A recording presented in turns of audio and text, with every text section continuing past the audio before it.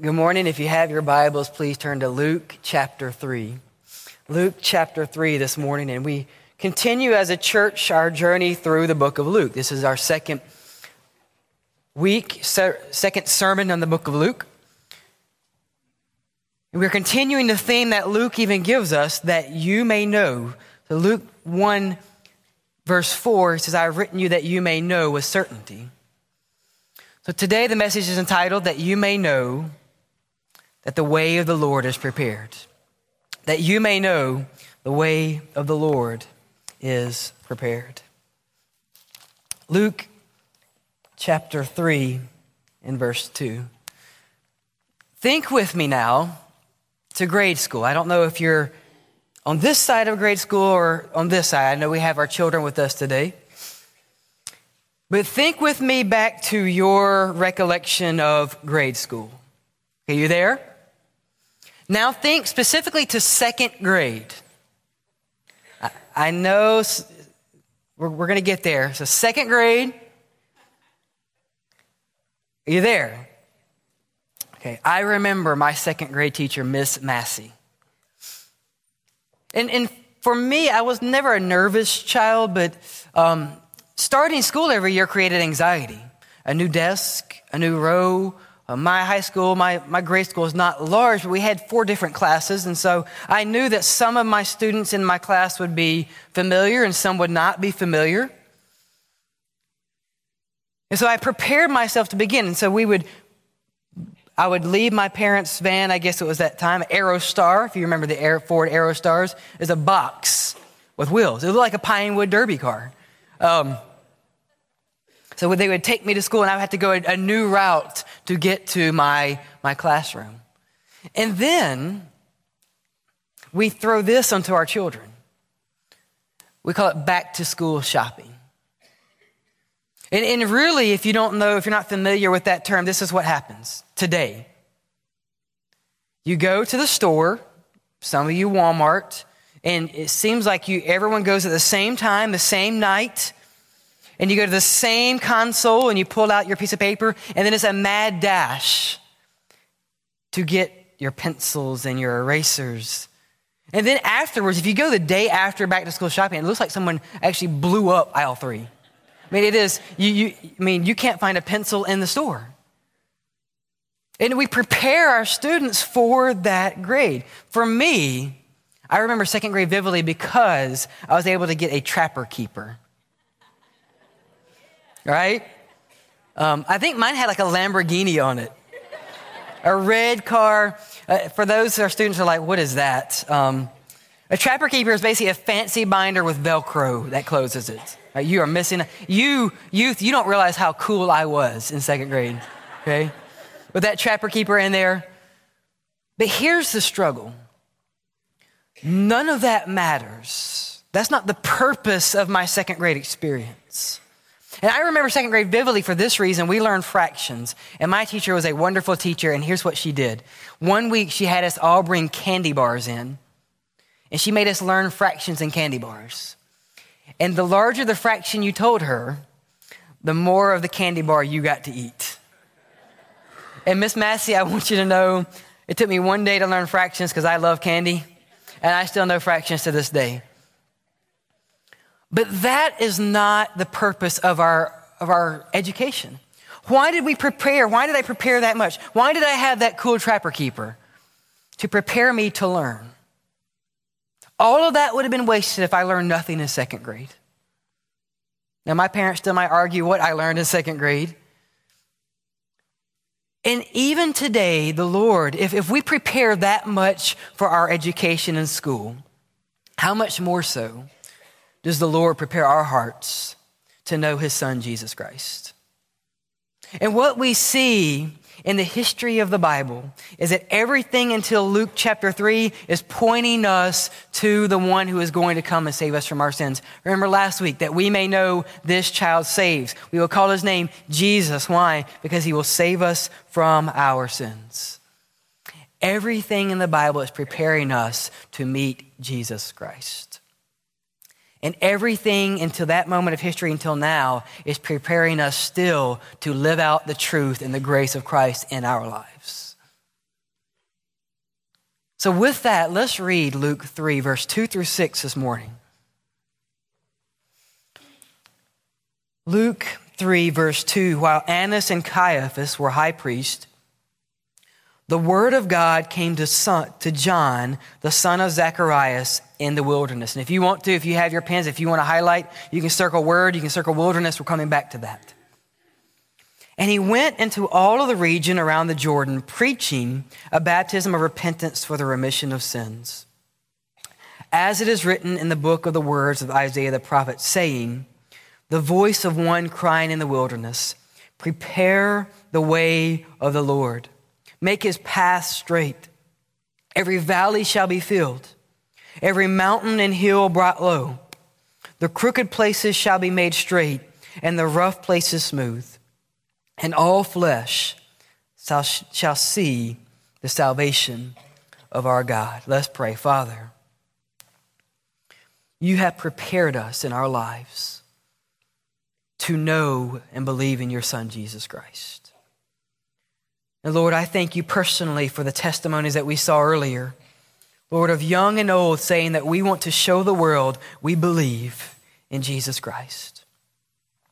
I thank you for the testimony of baptism, Lord, where we celebrate the resurrection of our Savior. Lord, you have prepared our hearts. Father, may we hear your voice. May we respond to your message. And Lord, may we live out a life that is dedicated fully to being servants of the King of Kings and the Lord of Lords. Father, prepare us. If there are mountains in the way, make them low. If there are valleys that keep us away, fill them. Lord, if there are crooked paths in our life, make them straight for the sake of your name. And I pray this in the name of Jesus Christ. Amen and amen. Well, how does the Lord prepare us? That you may know the way of the Lord is prepared. He first prepares us. Look at verse 2. He prepares us and prepares you with his word. He prepares you with his word. Words have power. Ernest Hemingway once wrote a 6-word story, and it goes like this. 6 words. For sale, baby shoes, never worn. For sale, baby shoes, never worn.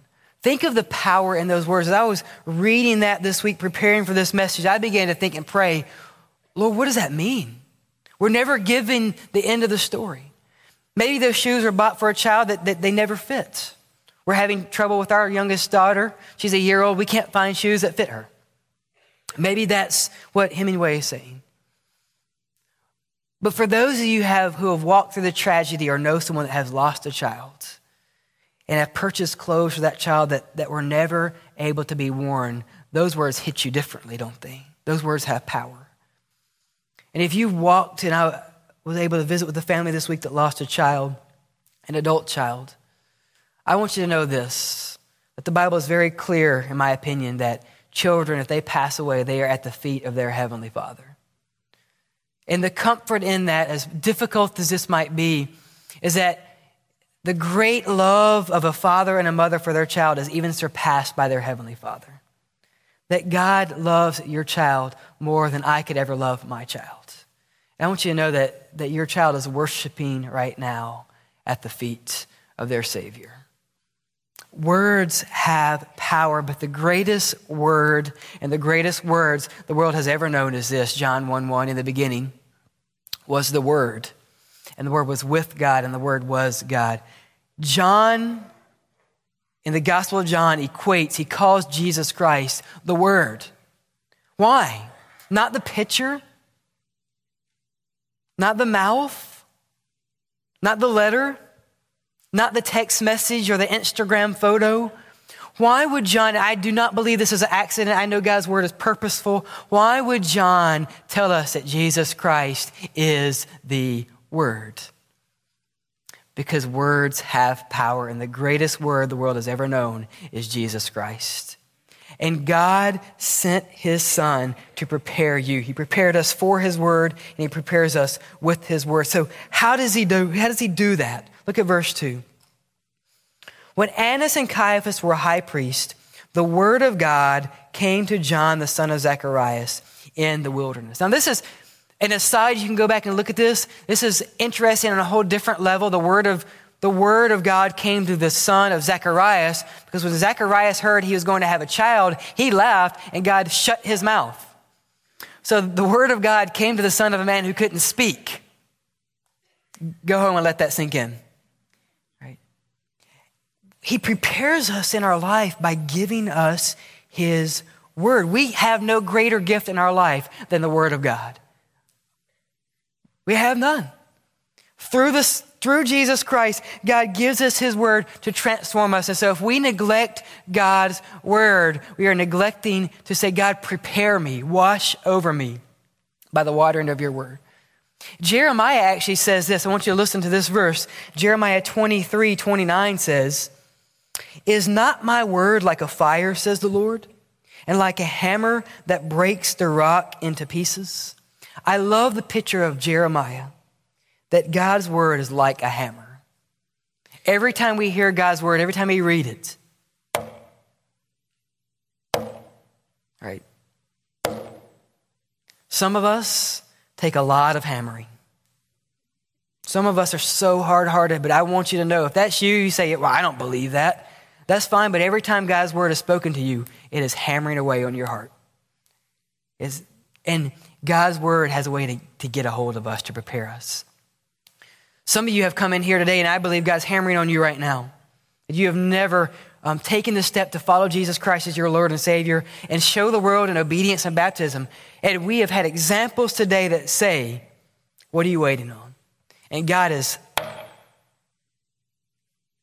hammering on you right now. And I pray you're so uncomfortable with that sound that when the invitation is given, that you can't wait to respond to our Savior.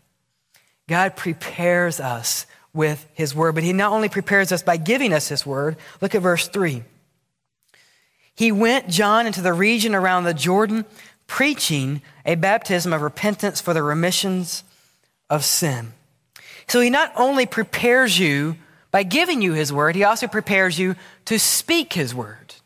You see that? So the word of God comes to John in verse 2 to prepare the world for the coming of Jesus Christ. And then one verse later, what is John now doing? He's preaching the word of God. And you might say, well, I'm not John the Baptist. You're right. John was a man's man. You know, he ate locusts and wild honey. He wore camel fur, lived in the desert places. And I've been in that area. There is nothing there. This is not a vacation home. This is not an oasis. And you say, well, I'm not John. I'm not this fiery preacher. But God has prepared you. If you're a believer, he's prepared you to speak his word. The one thing God does not do is prepare us to remain silent. Actually, God tells us what about being silent? If you stay silent, the rocks are going to cry out. He does not prepare us to be silent. And you say, well, I can't do that. I can't speak his word. I know God has prepared me, but I just can't. Luke 12:11, Jesus says this. He says, don't worry. When they bring you to the synagogues and the magistrates and the authorities, do not worry about how or what you should answer. So if you say, well, I don't know what to say, Jesus Christ says, don't worry about that. Why? Verse 12, for the Holy Spirit will teach you in that very hour what you ought to say. Jesus says, if you are worrying about what God's word is going to do in your life and say in your mouth, don't worry, because the Holy Spirit has already been given that task.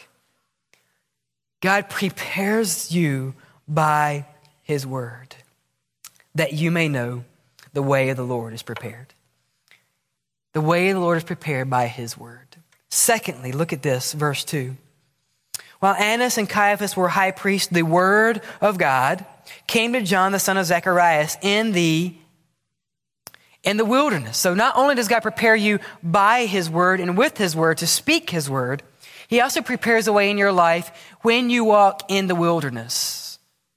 Now you say, well, we don't really have desert places in Alabama much. But we all walk through difficult times, do we not? I've already been with a family this week that lost a child. We're going to pray over a family at the end of the service that has cancer and struggling with that. We have a lady in our community that passed away of cancer and will be laid to rest this week, and their service will be at our church Tuesday. A young lady, principal, well known. Those are wilderness places. And here is the beauty and the grace of Jesus Christ. That when we walk in the wilderness, what do we find? We still find a voice crying out, making straight the paths of our Savior. What is the wilderness? It is a uncultivated, uninhabited, and inhospitable region. An uncultivated, inhabited, and inhospitable region. Wilderness are places that no one wants to be. Have you ever been there? Maybe you've gone to a city and you found your place in a part of town and you say, this is not good. You lock the doors. It says places of town where if you see a stop sign, you're not stopping. Because you're hoping the policeman's going to stop you and tell you to get out of town. I had a friend one time that they were lost. I don't remember the city, but a policeman comes up to them and says, you're not supposed to be here. There's the exit. Get out. And you know what you do when you receive that message? Yes, sir. And actually, the policeman led them out. Those are wilderness places. But spiritually, we all eventually will wander through difficult places. And when we do, the promise of the Lord is what? That there will be a voice. Even in the wilderness, there will be a voice. And look at verse 4. What is the voice doing in the wilderness? It is crying out. And what is it crying out? It is preparing the way of the Lord. It is making his paths straight. For us, the wilderness is a place of difficulty. But in Jesus Christ, the wilderness can be a place of renewal. And you say, well, Pastor, how can that be? How can I go through difficult times? How can I hear the word cancer as a diagnosis in my life? How can I see my loved ones pass away? How can I see tragedy and say, my God is good? Because he renews us daily by his grace.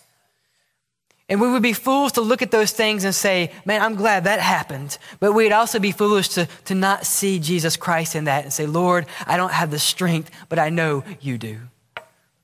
So if you're here and you are walking through the wilderness, I want you to know that maybe God is crying out today in your life that I am preparing the way. Look at me. The paths are straight. I am preparing your life. He prepares you in the wilderness.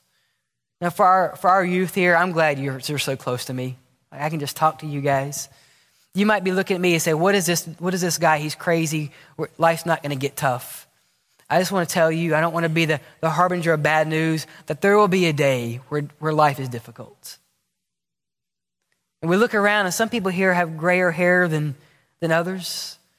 Those are the days where you want to find one of those people and say, look, I know you've been through it. I know you've been in the wilderness. How did you survive? And those are the days where those people can say, only but the grace of Jesus Christ. That we can look and say, when I was in the wilderness, there was one voice. And that one voice was crying out, and it was preparing the way of my Lord. I didn't know it then, but it was preparing the way of the Lord. Frederick Huntington said this. He said, sorrow is our John the Baptist, clad in grim garments with rough arms, a son of the wilderness, baptizing us with bitter tears, preaching repentance, and behind him comes the gracious, affectionate, healing Lord, speaking peace and joy to our soul. Are you ready for the renewal that sometimes is only found in the wilderness? He prepares you by his word.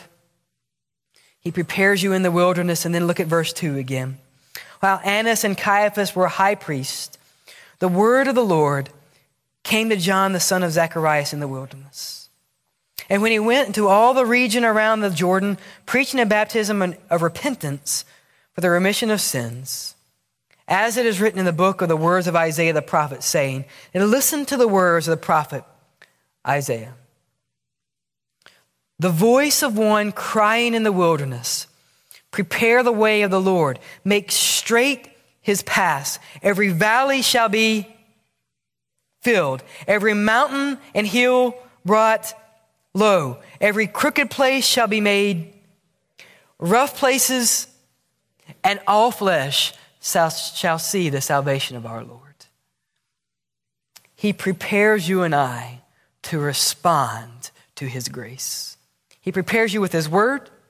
He prepares us in the wilderness, and he prepares us to respond. You say, well, how do you know that? Look at verse 10 in the same chapter. The people heard the message, and you say, well, what message was that? People were coming to John the Baptist, and his message is this: you brood of viper snakes, who sent you here? Can you imagine? Welcome to Bethel Baptist Church. You snakes? Who invited you here? And here is the power and conviction of the Spirit of the Lord. Look at verse 10. The people respond this way: what shall we do? What shall we do? Look at verse 12.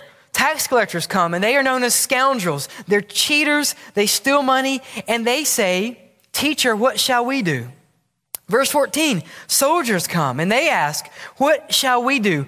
Over and over and over again, people are coming to John the Baptist, and they're hearing the truth about Jesus Christ, the one who is to come, and the overwhelming response is what? What shall I do? And even in February on the 7th, 2016, we can say in Moody, Alabama, Lord, what shall we do? Lord, what shall we do? There are two responses to the gospel, I believe. The first is this: when we hear the good news of Jesus Christ, it is suffocating to our sin. It is convicting and it is suffocating. I remember sitting in a pew. I probably would have been back in this direction. I have no clue what the preacher preached about. I remember sitting in that back pew, and whatever was being preached, it was like someone took the air out of my lungs. It was suffocating. I realized, Lord, I have sin in my life, and there is no hope in myself. And you know what I did? I did as any good Baptist, and I grabbed that pew, and that pew started rocking because I didn't want to let go of my sin. I said, Lord, I don't know what this is, but I don't like it. Someone once said that snakes only come out when it's hot. And these snakes come out to John the Baptist, and the word of God is getting in their life, and it is suffocating their sin. But the good news of Jesus Christ is this: if you will accept the free salvation in his Son, your sin doesn't have to be suffocated, but you can have freedom in Jesus Christ. If you walk out of here and you say, I'm going to live in my sin, you're going to walk out of here without breath in your lungs because you cannot do it on your own. But if you walk out of here and you say, I want to surrender my life to Jesus Christ, there is freedom in the truth of the grace of Christ. Romans 8:2 tells us this: for the law of the Spirit of life in Jesus Christ has made us free from the law of sin and death. There's two ways to respond. We can respond and we can say, Lord, what shall we do? And we see evidence in Scripture. There's a rich young ruler that came to Jesus Christ and said, good teacher, what must I do to be saved? And in case you think you're pretty good, listen to this. Here's what Jesus says: keep everything in the law. And you know what this rich young man said? Jesus, I've done it. Can you say that? Everything in your word I've done. And Jesus looks into his heart and says this, but there's one more thing. Give everything that you have away to the poor. Just give it away. And you know how the young man left? Suffocated. Because he had a lot and he wasn't willing to give it up. By the way, Americans, we have a lot. We have a lot.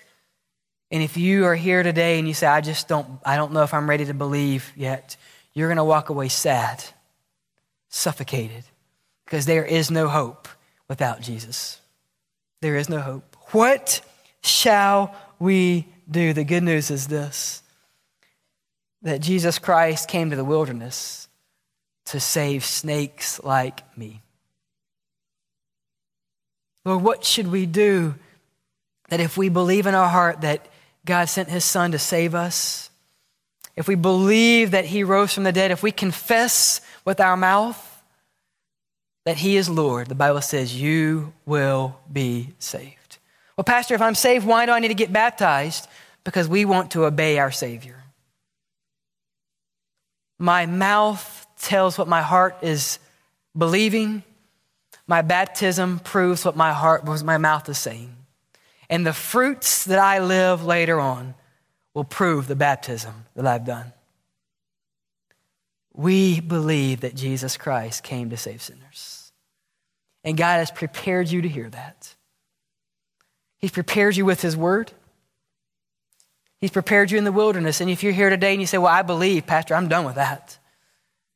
But maybe you've came in here and the world has beaten you up. And you say, I am in the wilderness. I want you to know that for those who mourn, Jesus Christ says that they will be comforted. Those who are broken, they will be built up. Those who are sick, the Bible says, call the elders together, anoint them with oil, pray over them, and that the prayers of the faithful will raise that sick person up. And if there's sin in their life, those sins will be forgiven. If you're here today and you are in the wilderness, I want you to know that there is one voice crying out in the wilderness, and it has prepared the way of our Lord. And I pray that word is refreshing to you, that you find in the wilderness a moment in time of refreshing. How does he prepare us, though? 2 Corinthians 4:17 says this, for our light affliction, which is but for a moment, is working for us a far more exceeding and eternal weight of glory. We do not look at the things which are seen, but at the things which are not seen. For the things which are seen are temporary, but the things which are not seen are eternal. So Lord, how can we be in the wilderness and find strength because we look not to the things which are seen? And if everything that you see is dry, know that one day Christ is going to redeem us. And he's coming back to redeem the world too. That there will be a new heaven and a new earth. And he has come to offer you refreshing, that the dry bones will be resurrected. We're going to have right now a time of invitation. I'm going to ask our praise team to come up. The Lord has prepared us to know his son. He has prepared us to live out the truth of Jesus Christ. And when we're in the wilderness, he has prepared us because he sent a voice to make those mountains low, to make those valleys high. If you're rough today, Christ will smooth that out. If you're dry, he will give us waters of refreshing. But he has prepared us to respond. Won't you respond to the call of God on your life?